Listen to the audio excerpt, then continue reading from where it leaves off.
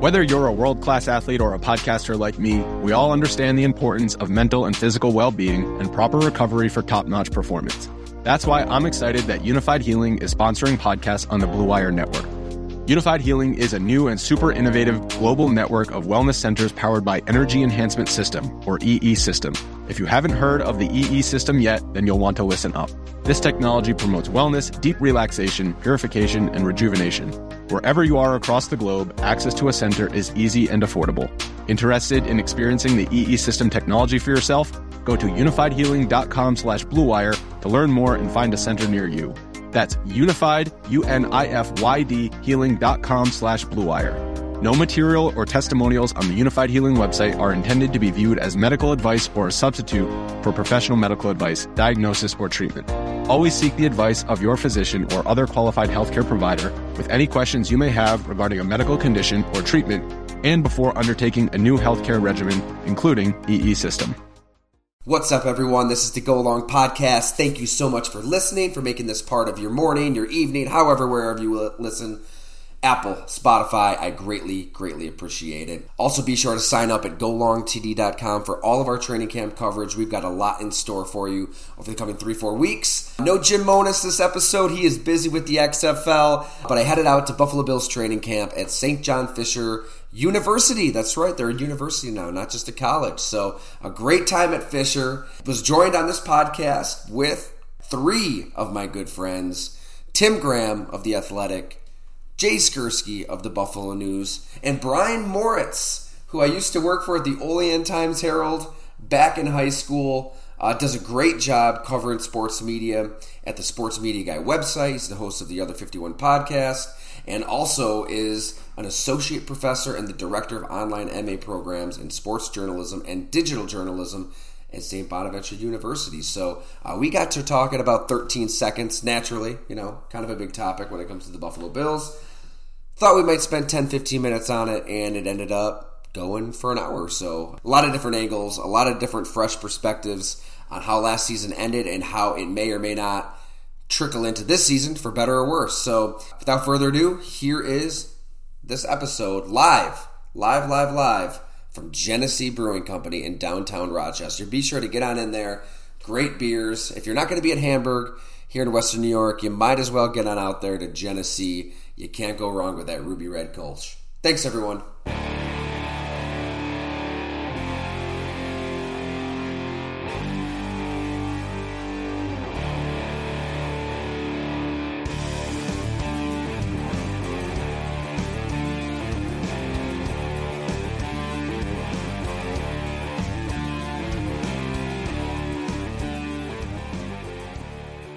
What's up, everyone? This is the Go Along Podcast on the road. Ladies and gents, we're here at beautiful Genesee Brewing Company, downtown Rochester, for a special podcast edition. I've got some familiar faces. We're literally at a round table here, outside in the beer garden. It's beautiful. Drinking a little Kolsch, a little 12 Horse, a little Jenny Cream. We've got an assortment of brews on tap here, but to my left, I've got the one and only TG, Tim Graham. We've got a video here, but we probably won't put up the video because we'd all be a little too tight.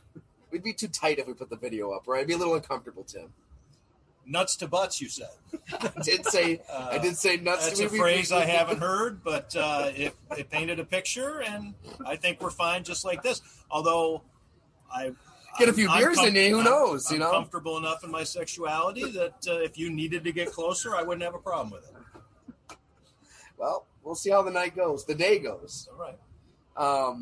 Around the bend, we've got Brian Moritz, my former my former boss. What am I talking about? Coworker. I was an intern and a good buddy. Good to see you. I have the pleasure of saying I knew Ty Dunn when he was an intern. I knew Ty Dunn when he was sending homemade magazines to Chuck Pollock at the Olean Times-Herald when he was writing Green Bay. I think it was either NFL previews or Packers previews. I forget, but you were sending them to Chuck for advice. And look at you now. Oh my God! I still remember when Chuck wrote a letter back. Might have been a 6th or 7th grade home and career project going there for the day, and I gave him my NFL draft preview, and probably the mock draft was probably all out of whack. I don't even want to look back at that, but getting that letter back from Chuck was pretty awesome. He's the best. You should unearth that. That would be a great episode. Yeah. Just to go back and look through it and have Bob McGinn on to reflect yes, on the draft. Yeah. Bob can pull out his 2000 NFL draft review and see which one was closer. Exactly. Yeah. Around the bend, there's my brother Austin. He's here. He's probably not going to say anything, right? Just getting beer for the crew. Yeah, that's my duty. He's our beer mule. So when we go like this, it just means we need I'm going to tell you it's a Kolsch, but it's actually a cream ale. So.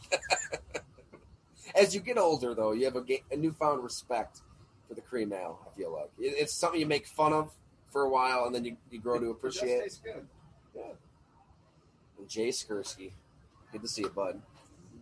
Wave in there. Yeah, you get a peek at my yeah, head there well, for a second. we probably could have done a better job setting this video up if we were going to use video.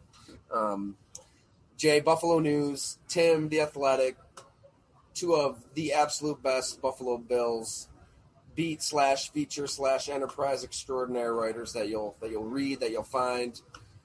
Good to see you, fellas. Thanks so much for coming on out. Yeah, thanks for having me. We're just maybe the two best as of yesterday. Yeah, Jason Wolf left. That's right. Yeah. So we need a good power ranking. Maybe we should just power rank the crew right now.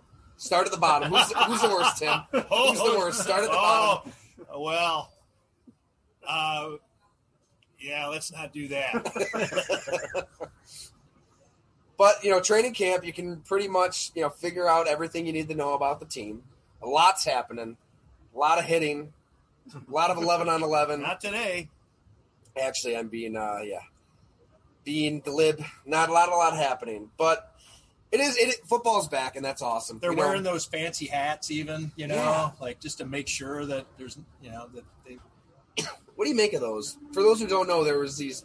Like Charles Lindbergh wore that when he flew the Spirit of St. Louis over to Paris. I think I saw that on the movie Up, right? With that, who's the traveler on Up, Ryan? What's his name? My name is Kevin, right? Yes. Well, yeah, I don't know. I mean, the brain is still inside of a skull and still going to jiggle around regardless on contact. But if you think it helps with concussions, then, go for it. I think there's a weight element to it, strengthens the neck. Maybe, I don't know. Remember those first few days of wearing a helmet? I think back to some of the stretches we even did in high school football. Like, remember also, like, you'd have a teammate, like, hold the back of your head and you had to push against it. Well, the best was when we... And then you'd have to go against the knee, right? Yeah, we had to run a mile full pads, and meanwhile you have guys that are not in shape, and they have to make it under 15 minutes. Yeah, oh yeah. But hey... Run it again on that cinder track at Ellicottville, right? Which, grass grew on the track. They actually mowed our track. I don't know if it's... They mowed our track. Yeah. That is a fact. I'm just trying to figure out what we should talk about here with the Buffalo Bills. I mean, what direction to go. Tim, you've written a lot on the psychology of how in the hell you even move past an epic disaster like 13 seconds. How do you? Like, is that something that's going to carry over? I know it's cliche to think anything can carry over one season to the next, and it's easy to poo-poo that, but we've seen it, right? Seattle, Legion of Boom, interception at the 1 yard line. I mean, that team kind of disintegrated from there, so it can go. Or it can be like the San Antonio Spurs. They lose in epic fashion to the Heat, that Ray Allen corner three, and they use it for good.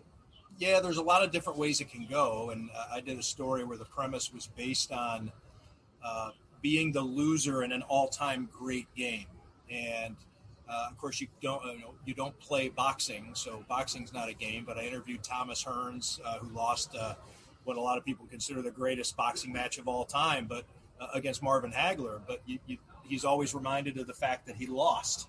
And you go to a autograph signing, as a lot of these guys do, and they put that picture in front of you getting starched by, or in Hearns' case, not really starched. I mean, the fact that he was still kind of, they're all just out of gas. Both of them were. Rajai Davis, who hit that dramatic home run for the Cleveland Indians in the 2016 World Series, Game 7, forces extra innings, and they lose the game. So maybe one of the greatest home runs of all time, but he lost. I'm drawing a blank as to, the guy who hit the shot. See, here I wrote the story, and I've already forgotten the guy's name. The guy who hit the shot for Kentucky with 2.1 seconds left on the clock before Christian Laettner makes one of the most, maybe the greatest shot in college basketball history for one of the greatest college basketball games in history. And I can't remember the guy's name, and I interviewed him 2 months ago. You're constantly reminded of this. The guy with the pick six for Oklahoma in that Fiesta Bowl that went into with Boise State and the Statue of Liberty, and they did an all-time ranking of the greatest college football plays in college history, or the past 100 years, or something like that. And this game had 2 of the top 7. It was just crazy. Man. And a lot of them never live it down. The only way to get past it is to be great. And really, the guy who had the best perspective, or I think the healthiest perspective, if you're a Bills fan and you want to find something out of it, was Hearns, who said, "I don't even think about that fight. That was just one fight for me. I won championships." And I think he either won or defended his world championship 15 times, and he beat Hall of Famers. And so he's like, that was just a loss. But to Rajai Davis, that's not a loss. And to Kentucky, that wasn't just a loss. I mean, that was as close as you'll ever get. And that is something. So the Bills, work in progress. It can be something you don't ever remember, but you have to be great from here on out. I want Jay to chime in on this too. They're putting out that uniformed front, right? Mm-hmm. That, and instantly, the day, it feels like the night of the game, more so the next day, it was, very little explanation, a lot of execution. We'll grow from this, kind of pick and choose whatever we've heard from coaches and players past that have lost, just heartbreaking losses. But I mean, that's been, they're taking their cue from Sean McDermott. I feel like a lot of players and coaches and everybody involved with the team is kind of, repeating that messaging, and that they're going to grow from this and learn from this, and et cetera, et cetera. Like, do you believe that? Do you think that internally that anybody is a little worried that this hangover could linger into 2022?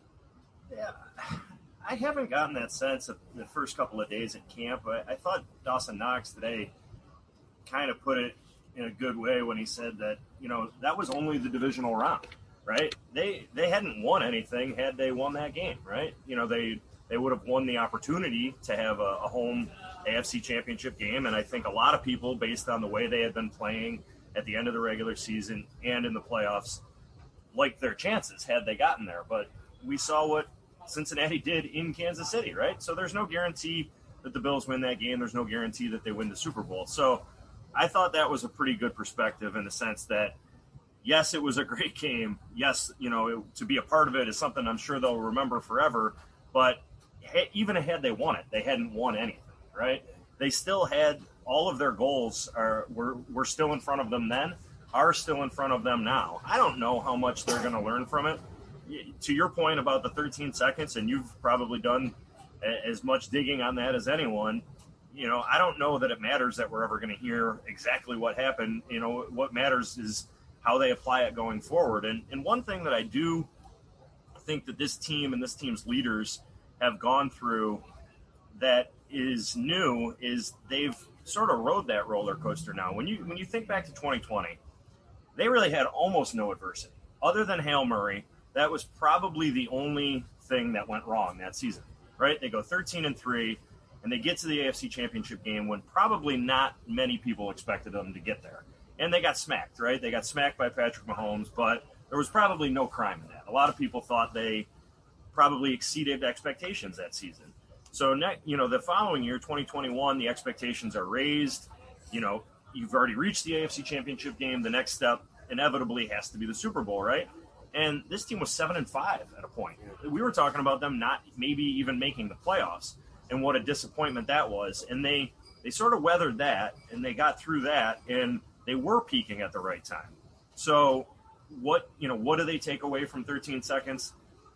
What they say now really doesn't matter. What they say even on September 8th when they play the Rams and the games start to count kind of doesn't matter. I mean, what matters for this team now is what they do in January and potentially February. That's going to be the only time we know whether they're truly over it or not. a lot has to happen between now and then, and namely they need to stay healthy.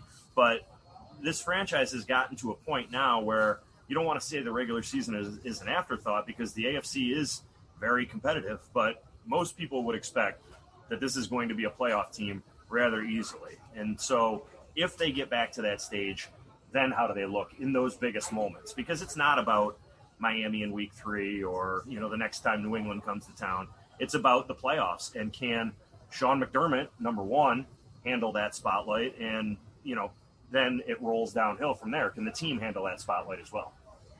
So well said. I mean, it's wild to watch a practice like we did today and see the meticulous detail that goes into everything. I mean, every drill, even players moving drill to drill. I mean, this is a coach who's obsessed with every detail in March, April, May, June. I mean, year round. And then with everything on the line, with the season on the line, to just have a meltdown like he had on the sideline, it's hard for me to still wrap my head around that. I just wonder how he's going to personally bounce back, because we're talking about a few playoff crushing losses in a row. I mean, anybody here, feel free to chime in. How did you know when Sean? You did a big story on Sean yourself, Jay. Mm-hmm. How do you think he responds to that? Does he let his ego get in the way? Does he think about this stuff? Like, man, when that moment comes up again in January, I got to be ready for it. I got to make sure everybody's on the same page. Whatever happened with the kickoff, whatever happened with those 2 defensive plays, I need to be the one who takes charge and gets it done. I mean, he thinks about it. He thinks about everything. I mean, I don't think there's anything that goes, that doesn't cross his mind at some point. So I'm sure it's kept him up at night. I'm sure he is thinking about it. I mean, he's got, a pretty good mentor in Andy Reid. I mean, it was not a straight line for Andy Reid to become a Super Bowl champion, to become looked at as probably a future Hall of Fame coach and one of the better coaches in the league. They had to deal with a lot of failure in Philadelphia, right? And so, I mean, I haven't asked Sean if he's placed a call to Andy Reid about that very topic specifically. It wouldn't surprise me if maybe in the course of their conversations, though, it came up.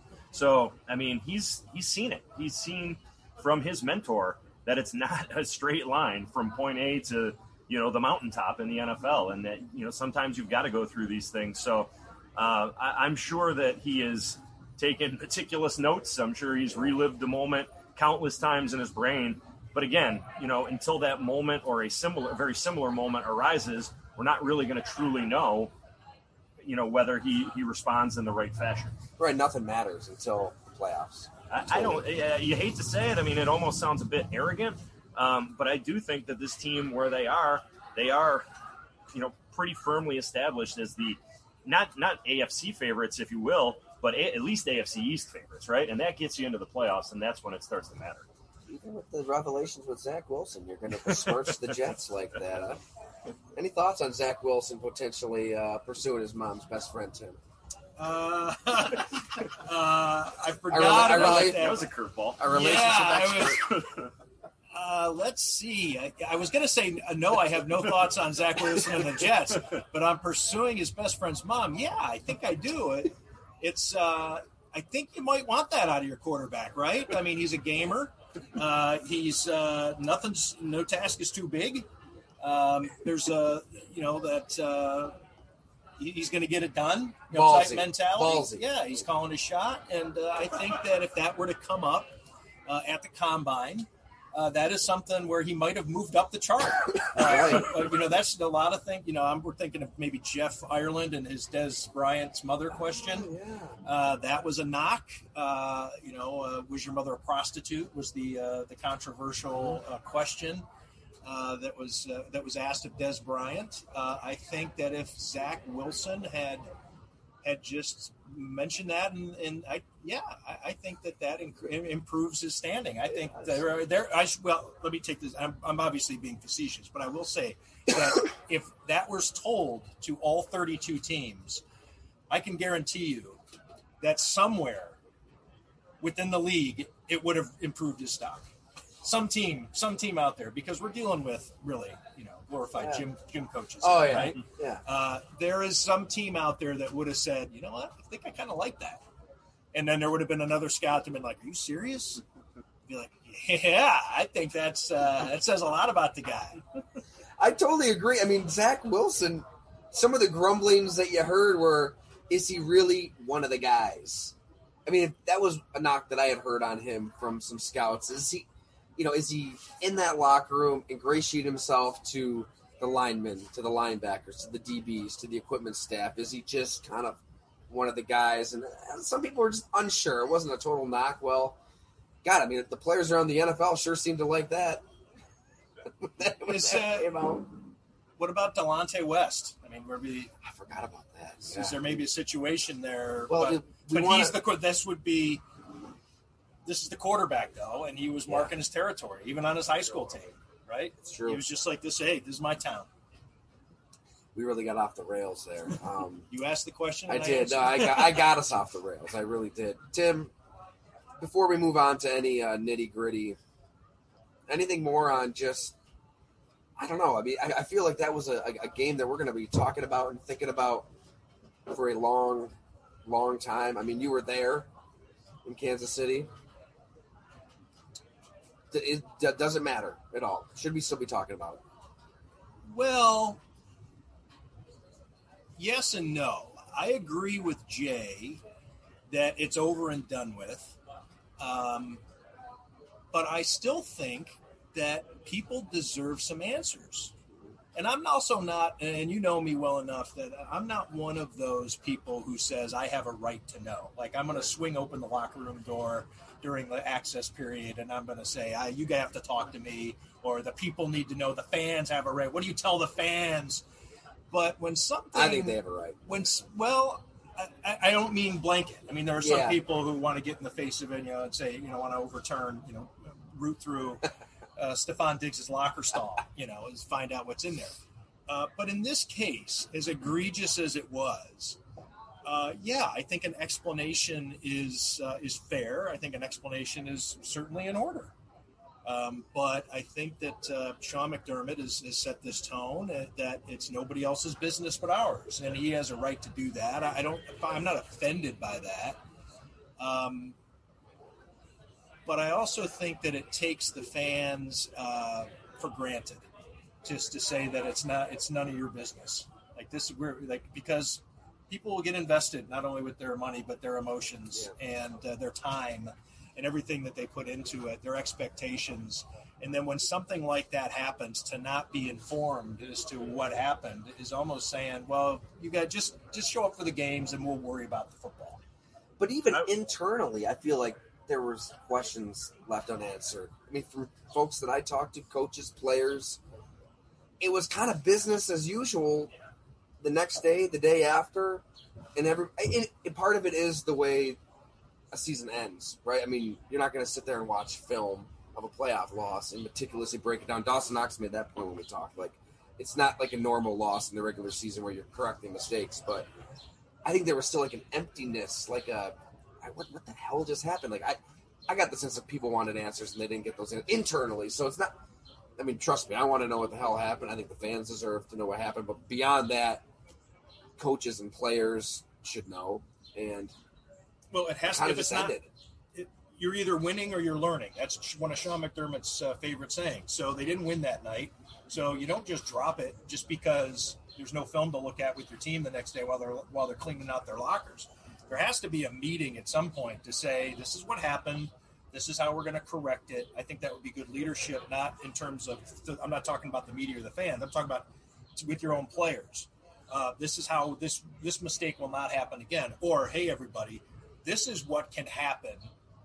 This is what can happen if you are too busy jumping up and down on the sideline and smacking Josh Allen on the ass and telling him what a great pass that was, when Josh Allen is telling you get away and he wants to give the 100-mile stare into the Arrowhead Stadium lower bowl because he knows Patrick Mahomes has 13 seconds, while the coaching staff is elated and jumping up and down as though they're sitting in the 200 level.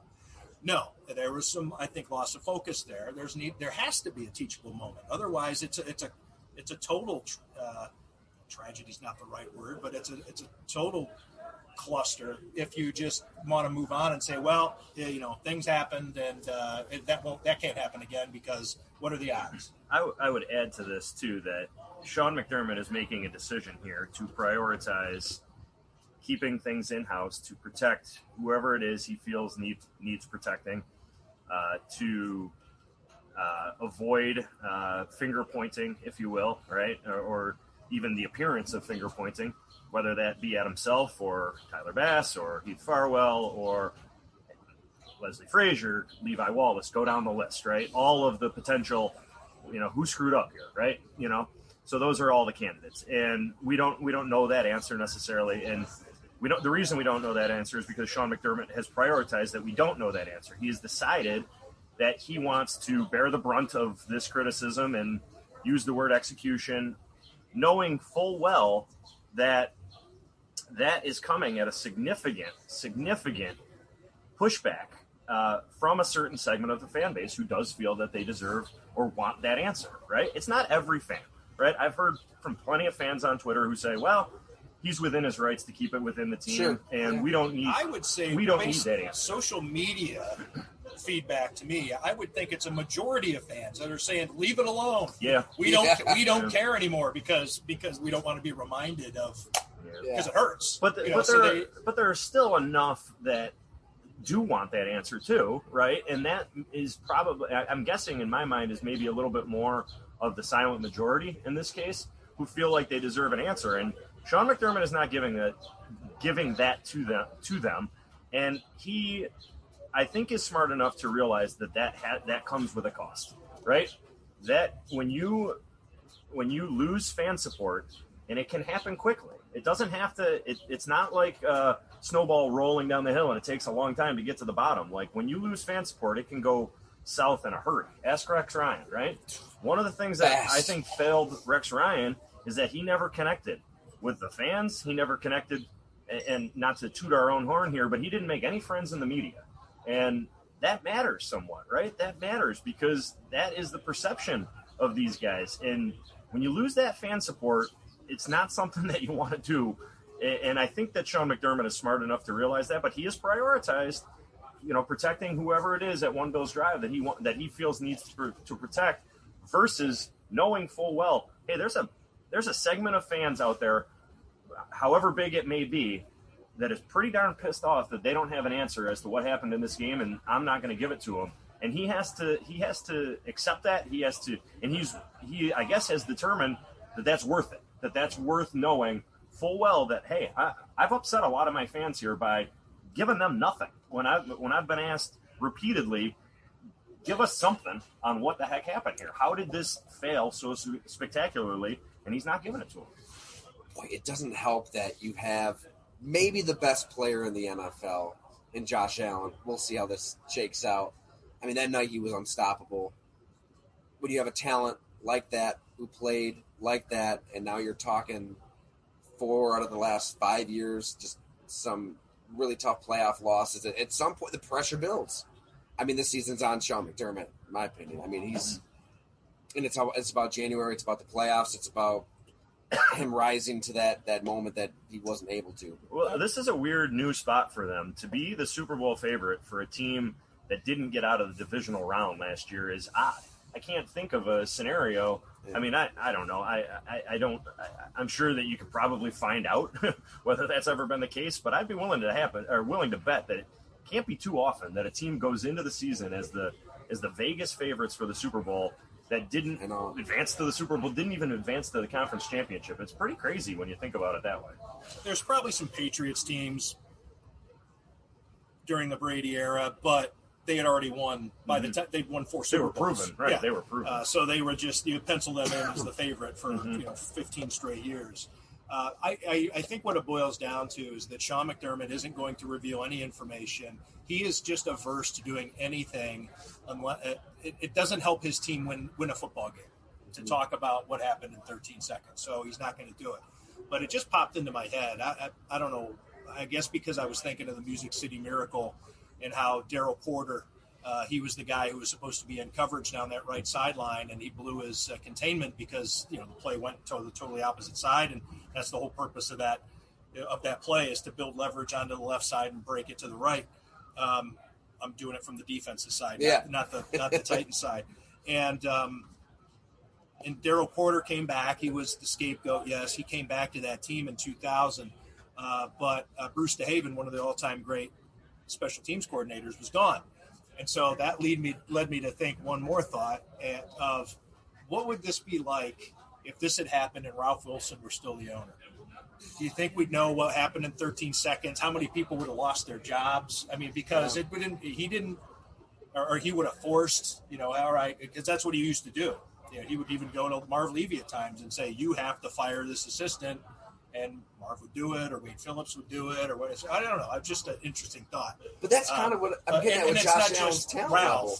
But there are a lot of owners out there that would see 13 seconds and probably not say, Sean, we still have perfect, we have total faith in you. And I'm not saying that the Pagulas necessarily do. Maybe they're have one eye open or one eyebrow raised, looking side-eye at Sean McDermott for the next screw-up. But it's just it just made me think how different owners would handle 13 seconds. If you were to go around the league and say, how would Jerry Jones handle 13 seconds? Yeah. How would Mark Davis handle 13 seconds? How would John Mara? And just wonder if that coach would even still be back.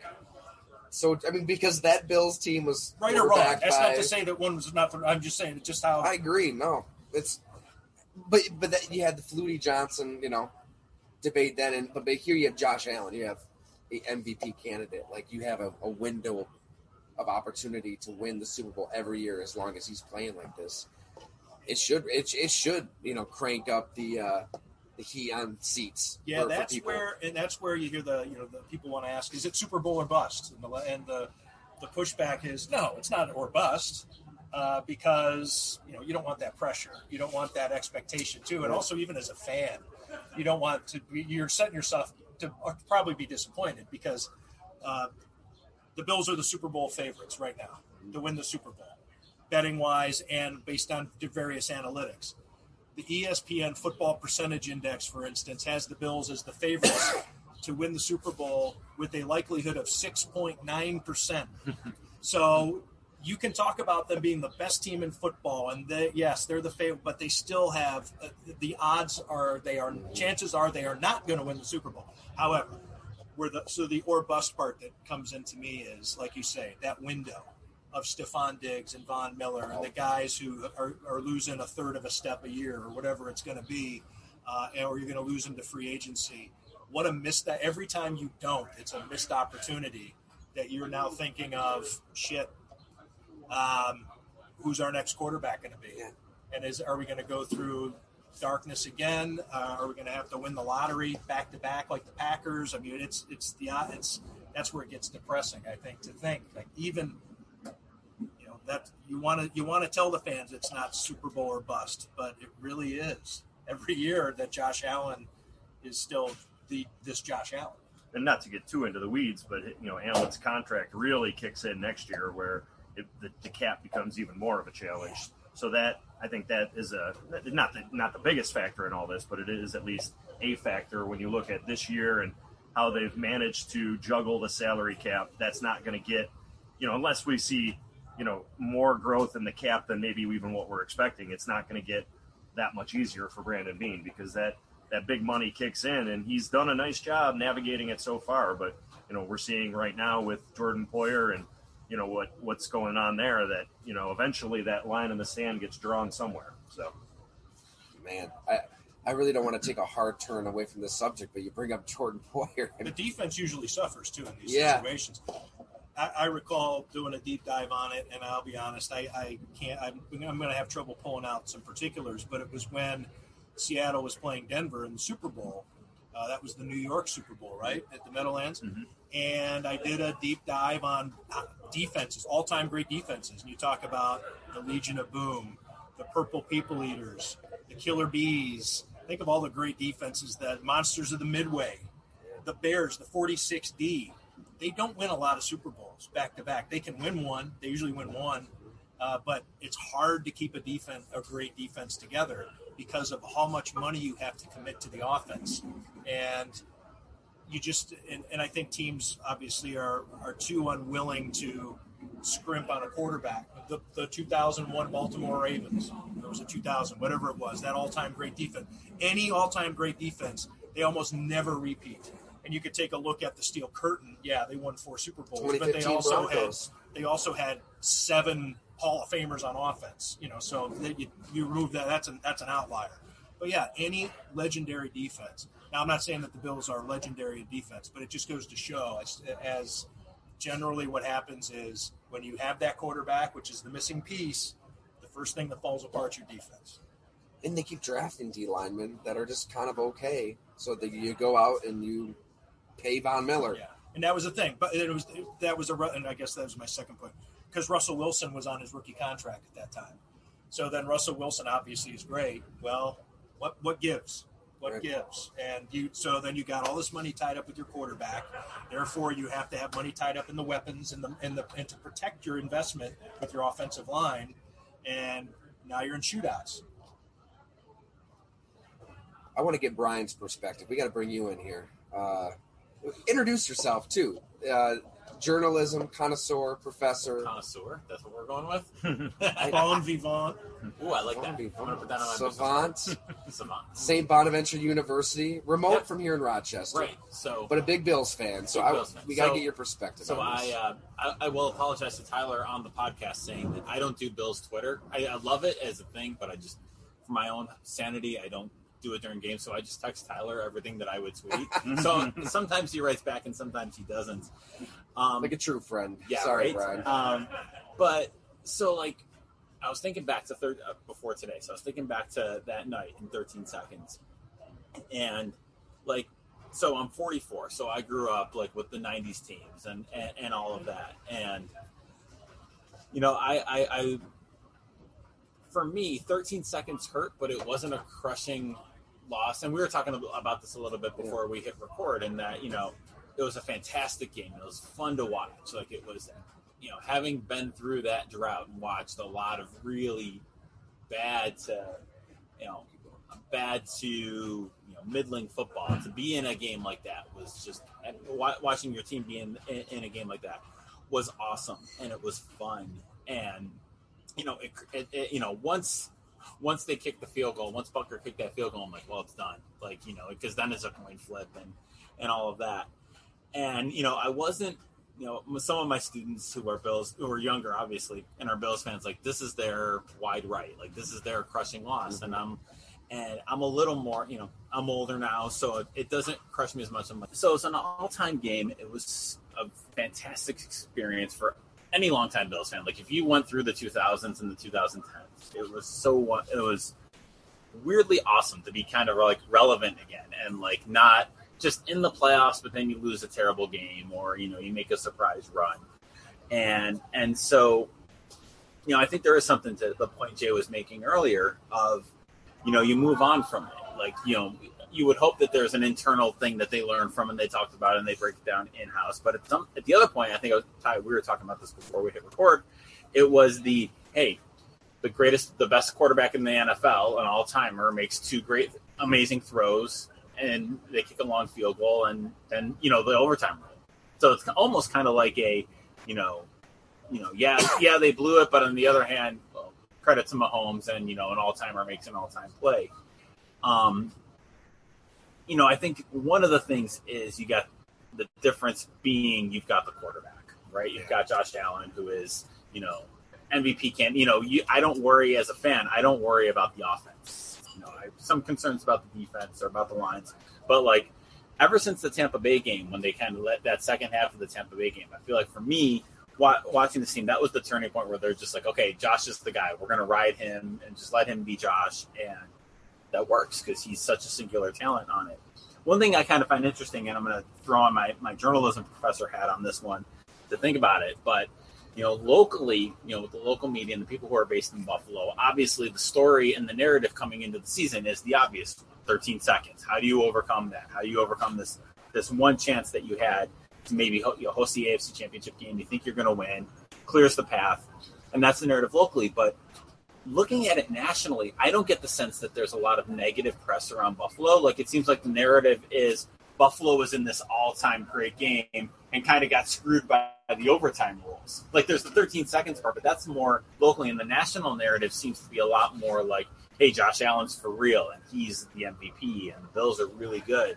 And so I am interested to see how that portrays out. And I'd love to get your guys' thoughts on it, as kind of from the, when they go to LA, when they go to Miami, I'm looking at the schedule on Tim's media guide here, when they go to each city on that, is the story that weekend going to be, hey, the Bills were 13 seconds away from the Super Bowl? In Kansas City, obviously, probably, that will be. But in the other ones, is it going to be the Bills blew 13 seconds, or is it going to be this team on the rise and this new team that's poised to take over? I think they're going to get sick of answering questions about 13 seconds. Understandably so. And I think the local media is going to bear the brunt of that, even when it's not the local media doing the asking. Right? I mean, how many primetime games do they have? 5, 6, something like that? It's a lot. And in every one of those production meetings, they're going to be asked some version of that question. And Sean McDermott is still going to do a out-of-town conference call with the Miami media, the Jets media, the Patriots media. And I would be willing to bet, at least early in the season, maybe say the first half, that some variation of that question is going to be asked. Yeah. Now, the players, they're going to get it from the national media as well. They don't do the conference call with the local media the way they used to. But I think 13 seconds is going to be a topic. I definitely do. And like I said, I definitely think that we're going to pay the price for that, even though it's not us asking the question, because we've asked it until we're blue in the face every which way we possibly can. But I don't see how it's not a topic. I do think more – maybe I'm wrong. It's interesting to hear your perspective on that. But I think that's going to be as much of a topic as, hey, the Bills are really great and Josh Allen's really great and this team might make the Super Bowl. Do you guys think – and a genuine question, I'm not setting you up here, a genuine question. Do you guys think, and I'll include you on this one, if McDermott came out tomorrow at camp and said – 13 seconds, yeah. I kicked it into the end zone because I didn't want Tyreek Hill. Tyreek Hill had just burned us on a long play, and I was scared of that, and I liked our chances. And he gave an explanation on it. Does the story die? I think it comes a lot closer to dying. Okay. I mean, maybe I'm wrong, but I mean, that is sort of the question that everyone's hanging on is what happened. And as we talked about earlier, there has been no real meaningful explanation, at least from the head coach. So I do think that the story – I wouldn't say it would die, but I would say that there'd be some clarity there. And the topic wouldn't be when Mike Tirico on Thursday night in the season opener is talking about this Bills team that comes in with so much to prove because of this epic meltdown in 13 seconds, they'd be able to reference, here's what the head coach said went wrong. So I do think that the topic, if it doesn't die, at least it gets moved on from quicker. The story would pivot. It would stay on. It would be ongoing, but it would pivot, I think. And it depends on who's at fault, because every time it was mentioned, depending on who was at fault or thrown under the bus, maybe not at fault, but scapegoated. I mean, I'm not to say that Sean McDermott is a disingenuous guy, but however they decide, if they in this rhetorical circumstance, how it would all unfold. Then you'd have that guy shown on the sideline, right, as he's pacing, as the game's going on, be like, and there's Tyler Bass. He didn't hear the coach when he – or whatever. Like, and maybe that's what it was, and you got to protect Tyler Bass because he's a young kicker with a big leg, and he's not so locked in mentally that you just can forget about him ever – missing a clutch kick ever again. I mean, you don't want your young kicker with the rocket leg to get the yips, right? Yeah. So there's that part of it. And here's the thing: I use this as my lead for the story when I mentioned how this 13 seconds is going to keep coming up again, and and people are going to view this as an all-time great game, but the Bills are going to constantly be reminded that they lost it. Is that game at the NFL owners meetings was used at the opening night gathering where everybody's there, whoever's in your traveling party, coaches' wives, the GM's wife, and the front office, and your scouts, and your whoever you have there with you. Everybody's there with a reception, and the commissioner speaks, and they play a hype video. And what was the highlight of the hype video? Chiefs Bills, and they got to see it over again.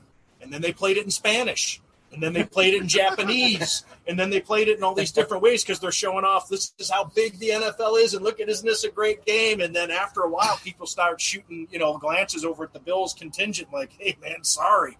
But the rest of the league, NFL Network, ESPN, the casual sports fan looks at that as a great freaking game. And so I think that is why in Buffalo you have more of a focus on 13 seconds, whereas nationally the Bills are viewed as the upstart, and people like the plucky, smaller market. Bills are one of those teams that you hear that's in that, the league is better off when Buffalo's good and those types of things. And I think this is the networks embracing Bills Mafia, smashing through tables, like all that wacky stuff that goes on, the quirkiness of it, because nobody's tired of it. So that all plays into this big stew from the national perspective of everybody's all in on the Bills. They have the superstar quarterback who can be included in the Tom Brady, Aaron Rodgers, Patrick Mahomes golf match. He's the only one without an MVP, but he certainly belonged. He's the guy who probably, and this is me speaking, probably is the Madden cover guy if Madden didn't happen to die in the past year. I mean, Josh Allen is that big of a deal, jersey sales, all that stuff, the Bills, Super Bowl favorites, etc. So I think that everybody's latching on this opportunity because this is kind of new and cool and kind of hip. The Bills are hip. And because they're not the tired-ass Cowboys and the Steelers and whatever. So I think that everybody's looking at how fun these Bills are, whereas the people and the Bills fans are into that too, but 13 seconds means way more. And even if, to your question, Brian, even if he did give an answer to what happened to 13 seconds, then it becomes, well, it's motivation for getting past that and now getting the job done. So I don't think it ever completely goes away. I feel like it almost breathes life into it all again. But where I think he made the mistake is right in the moment. Like, that's such a fragile moment, those 48 hours after a game like that, where, livelihoods could have changed if you win that game. People could have made a lot of money if they didn't screw up at the end of that game. Probably the time to do it is the combine, right? You got everybody talking about the draft. People have digested it a little bit. The sting is gone. Yeah. You're still talking about the draft. That would have been a good time. In the grand scheme of things, if you're looking at this from a PR standpoint, but in the moment, you certainly don't feel like it. When you're going into the combine, you're not calculating, all right, guys, this is the time when we got to rip the Band-Aid off and go ahead and do it. You still don't want to, because it's just against your human nature to want to talk about a failing. But I think that's the time. It's kind of slipped under the radar. Everybody's talking about the league. They're talking about who the number one pick's going to be. The Super Bowl is still a glow on the Super Bowl. You got your free agents. There's just so much going on. It's that combination of you just kind of slide. Yeah, you just kind of slide it through, and then here's your mini camp, and everything's new again. I know it. You're absolutely right. But I don't know if that's true. That's just a thought. Is that the time to do it if you're going to do it, or do you say? Yep. See you, Brian. There you go, Brian. Or is that? Tim, enjoy my beer. I shall. We're about to fight. Or do you do it right after? I don't know, right after, but I think that when you wrap up the season with that press conference, that would have been a good opportunity to just something beyond. Because teams are still playing the Super Bowls. You still got the Super Bowl ahead. It's true. People are distracted. Because the nation's not looking at the Buffalo Bills wrap-up news conference. They're getting ready to talk about Chiefs, Bengals, and Rams. What was that? Buccaneers. 49ers, right? 49ers, that's right. I'm more so There's thinking still of football to be played and bets to make and talking about props, and you might be right. I'm more so thinking of the coach that I talked to who felt like things just abruptly ended and it was strange. And forget publicly, privately it was weird. Yeah. For the next 24 to 48 hours for things to just kind of be bleh, nothing. And everybody goes home and something beyond execution. We hear execution in the media. We've covered the game long enough. You hear that word, and that means to me, I don't know. Blames the player. To me, it blames the player. Like, I did everything right as a coach. It was the execution on the field that went awry. and it's blaming the player, but without blaming the player. To your point, if Tyler Bass did something, I talked to Levi Wallace. He took accountability. He said, "Man, I should have looked behind me and saw where Jordan Poyer was and adjusted my alignment." But that's where he was supposed to line up. He could have said miscommunication. And he could have. I feel like he took more accountability in a conversation at Permane Brothers. No, I'm not Levi Wallace. I'm talking about Sean McDermott. Right. He chose the word execution. He did. He could have said other words. But yeah, execute. But Jay's right. It's ambiguous enough that it gives cover to anything. Yeah. It could be anything. You could make the case that it's the execution of the play call, right, from a coach, The execution of the communication. Right, I agree with you by and large. When you hear execution, you ultimately, I think, if you're you don't even have to be a seasoned reporter, but I think we've been around long enough to know that frequently when you hear that, that's kind of cover for, hey, the player screwed up. But that's not to say that this is what happened here. But the special teams coordinator is not there anymore, and people in that kickoff coverage were expecting a split. Let's look at the circumstantial evidence, right? The video of the guys walking off the field, kind of going, what happened here? The fact that the special teams coordinator, a top 10 special teams, right, last year, is no longer here. How often does a guy, a coordinator, his unit finish in the top 10 and then doesn't return, right? So what's the reasoning for that? I will say, though, that the idea of the people kind of left wondering what happened. And, I mean, you know how the way that these seasons end, right? You've got 65 players or maybe even 68 with the practice squad somewhere in there. And all 68 of those guys are taking exit physicals and making their plane flights and getting out of there. And so I do think that, while some people may be wondering what happened, I do think that the nature of the way that NFL seasons end and just the shocking way that game went maybe left people scratching their heads. But I don't know that necessarily that the way that the season ended is any different than any other season ended. You know what I mean? In the sense that, it's a mad dash for those guys to go their separate ways when the season ends, This is a point I wanted. It doesn't really feather into that, but I wish I would have mentioned it when Brian was still here while we were dealing with our technical difficulties. And then I forgot.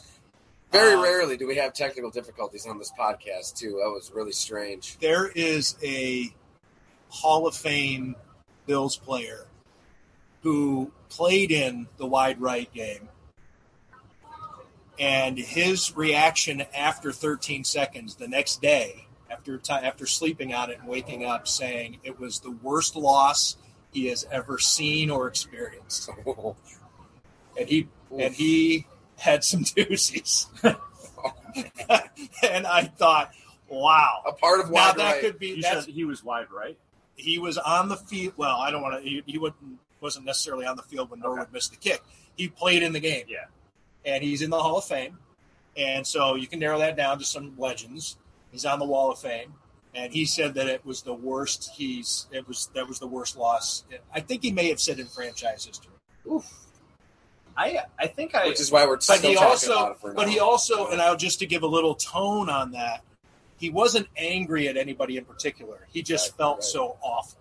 Like he was just so the way it was snatched away. I don't know. He didn't want heads to roll or anything like that. I would like Brian's perspective on that too, because I think I understand what that point is, but I feel like it's hard to put 13 seconds above Music City Miracle, home run, throwback, whatever you want to call it, or wide right, in the sense that those are Band-Aids being ripped off. In 13 seconds, you almost saw it coming, right? Yeah. Josh Allen, I think, saw it coming. Once he completed that first pass, and they were at midfield with 2 timeouts, you kind of knew. And then they get the field goal, and it's okay, that comes down to a coin toss. And then, when the Chiefs won the toss, who didn't think it was over? Yeah, I think it's really number one defense in the league. Get a stop. Josh Allen's visage, his expression or lack of expression on the bench after throwing that touchdown pass with 13 seconds left is etched into my memory because he was not celebrating. And I do remember the quote after the game. It was asked, what were you thinking? That somebody was trying to capture the moment of, what were you thinking after you completed that pass? And he says, what I was thinking is Patrick Mahomes has 13 seconds and 2 timeouts. Yeah. Or did they have 3 I timeouts? think they had all three. I think they had all 3, and they only used 2, but they only needed to use 2. Right. Maybe. The Bills helped them. The Bills used them. I believe the Bills used both 2 timeouts before each snap, because they knew the Chiefs had them, and so it wasn't like either team was going to have a hard time stopping the clock. Right. I think both teams had all 3 timeouts. If I don't have the game book in front of me, but I believe that's what I want to say the Chiefs used a couple, and then maybe the Bills used one to ice Butker, and it didn't work. Yeah, I'm not sure. I'm not sure. I think Tim's point. Wrote all about it. Can't remember a damn thing. That's right. No, the point there, though, is that Sean Woods, by the way, Sean Woods, the player for Kentucky. While we were experiencing technical difficulties, I looked it up. 2.1 seconds. Kentucky hit a layup, running layup. Was going to be a hero. Was going to the Final Four. That team that was coming out of Joe B. Hall's NCAA violation suspension with their young coach Rick Pitino, and 2.1 seconds away from going to the Final Four.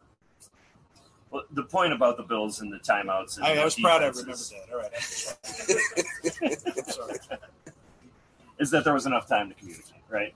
And you mentioned number 1 defense to make a stop, and there has never been a more hollow number 1 defense ranking in my mind than the Bills last year. Yeah. I mean, they got absolutely waxed against the best quarterbacks that they played over the second half of the season. That was Brady, and that was Mahomes. How about Matt Ryan? Right. Matt Ryan had his best game of the year against the Bills. And it's just a hollow ranking in my mind.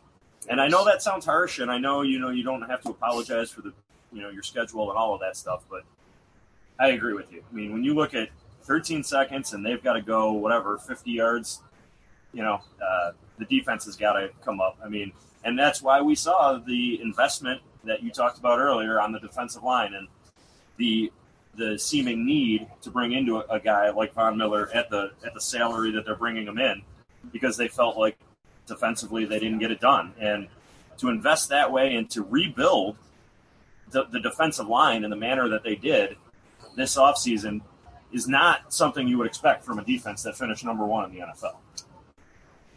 Hey, I love it. You might as well keep swinging. If you can't draft the player that's going to make Patrick Mahomes run and sweat and make a mistake, you might as well pay for him. They've spent first and second round picks on that defensive line. Rousseau, Basham, Epinesa, I think have all underwhelmed to this point, knowing that Rousseau and Basham are young, right? Only going into their second year. But if the Bills saw something really bright in Greg Rousseau, would they have paid Von Miller what they did? I don't know. I mean, they were thinking that you can unlock AJ Epenesa's on the verge of figuring it out. Right. Yeah. But Basham too. I mean, and you had already been paying Jerry Hughes good money, Mario Addison good money, not Hall of Fame money, but good money. And only the Chiefs had more money invested in the defensive line into last season. It's crazy, and that's not even taking into account the defensive tackle position where you were paying Starr big money, and now you let him go. You don't re-sign Harrison Phillips. You turn over that position almost entirely, with the exception of Ed Oliver. Brandon Beane he's done a lot of good things as GM. Number 1 on that list, of course, drafting Josh Allen, but he has not been able to get the defensive line right yet, and it's not for lack of trying, because you just said what they spent on it, and in terms of draft capital, in terms of free agent dollars, they haven't gotten the production. They haven't gotten the return on investment they need there. All right, real quick, Jordan Poyer, what the hell is going to happen? I think, based on listening to him, I thought he was about as open and honest as a player can be in his situation on Sunday on the first day of training camp. He sounded cautiously optimistic to me that something would get done. The fact that Drew Rosenhaus was there, Brandon Beane has mentioned several times that he works well with Drew Rosenhaus. They've obviously done deals in the past. I would expect that the Bills would be pushing for this to be a short-term extension, a year or 2 at most. They've done that in the past with both of these guys, Hyde and Poyer, where they've extended them a year at a time. I think for both sides, that's the most likely outcome. I think that's the best-case scenario for the Bills, and it's probably close to the best case for Poyer. I think if Poyer wanted to chase money, he'd play out his deal knowing he's not going to get in Buffalo. If he wants to win, if he wants to be part of this, right? And is he at his career? He'd be well within his rights to chase money if that's what he wanted to do. But I think he's got to look at the structure of the Bills' salary cap and know that I'm probably not getting 3 or 4 years on an extension.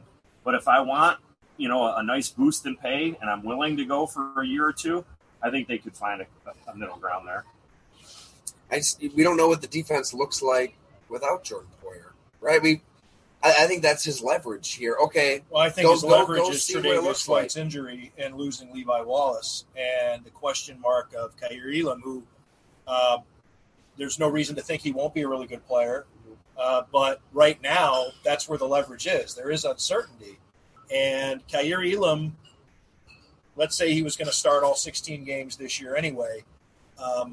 But with Tre'Davious White, probably not. I mean, odds are probably not ready to go at the start of the season. There's still some outside hope. But even if he is, I guess, healthy enough to play, trying that the knee out and being, totally comfortable with it, all that stuff.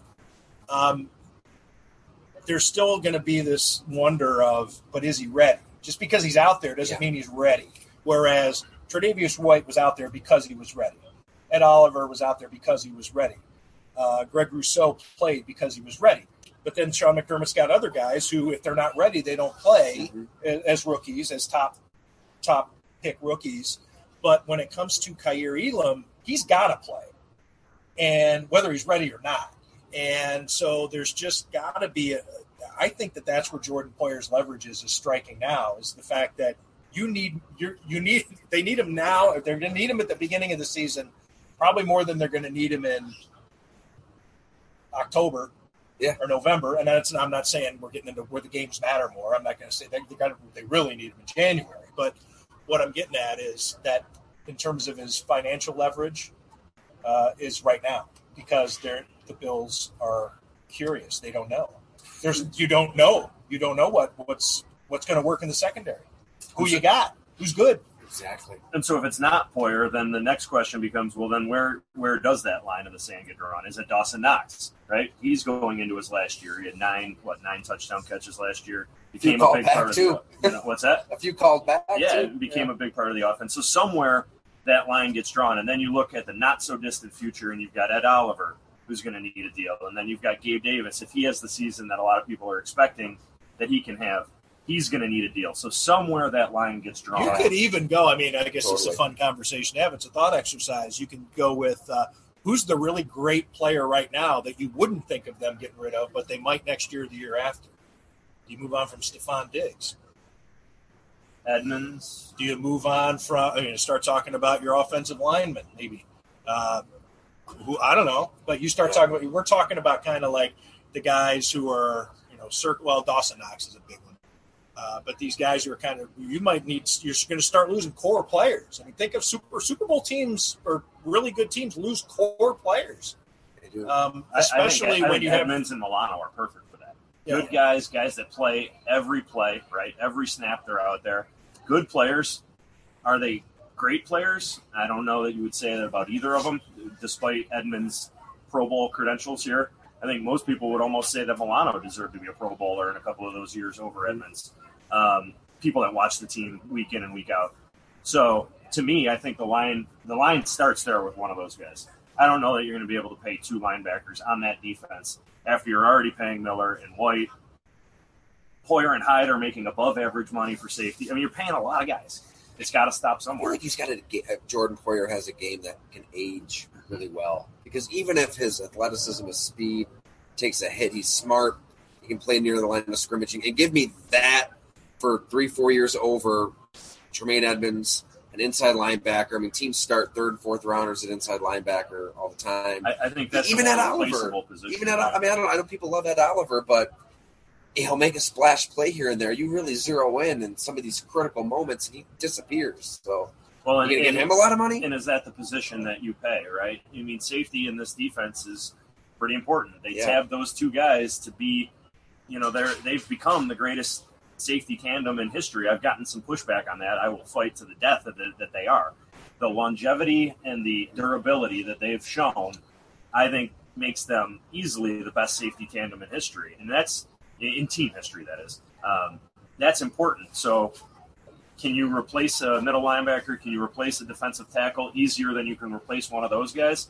It's an interesting question. I don't necessarily know the answer, but I think for what they've meant to this defense, that's where it gets tricky, right, in free agency, because the whole idea you want to pay for future production, not past results. And those other guys are younger. Edmonds and Oliver are younger, but Poyer's meant a lot to them. And I think Poyer's deal is easier to get done. I think he's a guy that wants to be here. I truly believe that. Maybe that's naive on my part, but I think he'd be willing to find a middle ground with the team. I mean, just being a pro player guy when it comes to professional, these are the ones out there risking their lives and their brains. Like, part of me kind of selfishly, just hold out like Jesse Bates. Mm-hmm. Like, just put a little pressure on the team. Let's make him sweat. But he's there, so he obviously wants to be there, right? Like he didn't sound yesterday like a guy. He didn't sound like a player who, a holdout of any sort, And you wondered with what had, he changed agents fairly recently to Rosenhaus, who everyone knows. Christ, Rosenhaus might be more of a star than Jordan Poyer is, right? He's sashaying around the sideline. Yeah, like people might know him over Jordan Poyer. I'd be willing to bet they did. What does that mean? But between his agent and his wife, he's about the third most popular guy in his inner circle, right? That's true. Well, I'd love to just sit here and BS with you guys all night, but I suppose you have stories to write. Or not. You just want to talk for another hour? I have a hockey story to write. You do? Yep. Ooh. Coming off vacation, I need to clear my plate so I can start covering football. I like it. Yeah. Can you tease anything here on the podcast? Yeah, sure. A gentle tease of sorts? Yeah, it's a story on the 2005-2006 Buffalo Sabres and why it was able to generate so many leaders in the NHL who are still leading right now. And some who we haven't heard from yet who are considered candidates to join the Mike Greers and Chris Drury's and Brian Campbell's and Daniel Briere's, and Jay McKee's. Fantastic story idea, Tim. I like. There is no tree either. There's no tree from that team. It's not like it's not like Sean McVay got hot and everybody started hiring everybody around him. The Darcy Regier tree. There's no. Yeah, this is no Darcy.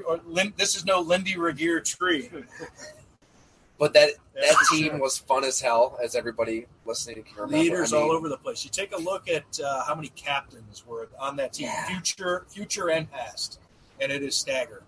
In fact, I was rattling them off to Jason Pominbo, who was a captain later on in his career, and he just started laughing.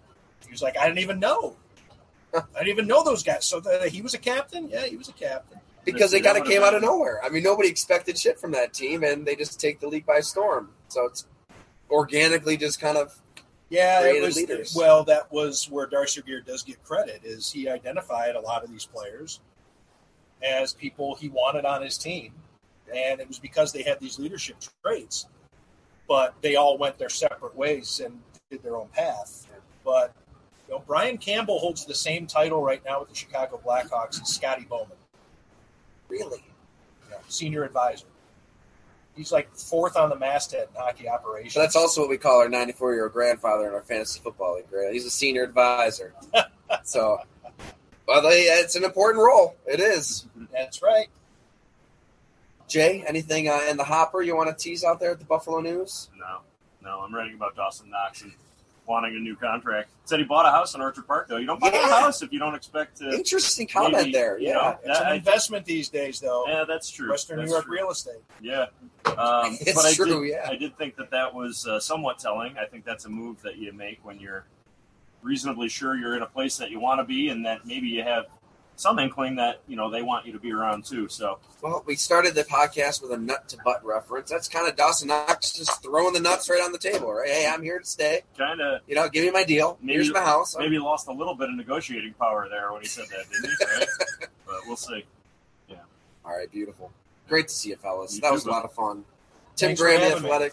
Jay Skursky, Buffalo News. Austin Dunn, brother. Up to Go Along podcast. Thanks, everybody, for listening. Appreciate it.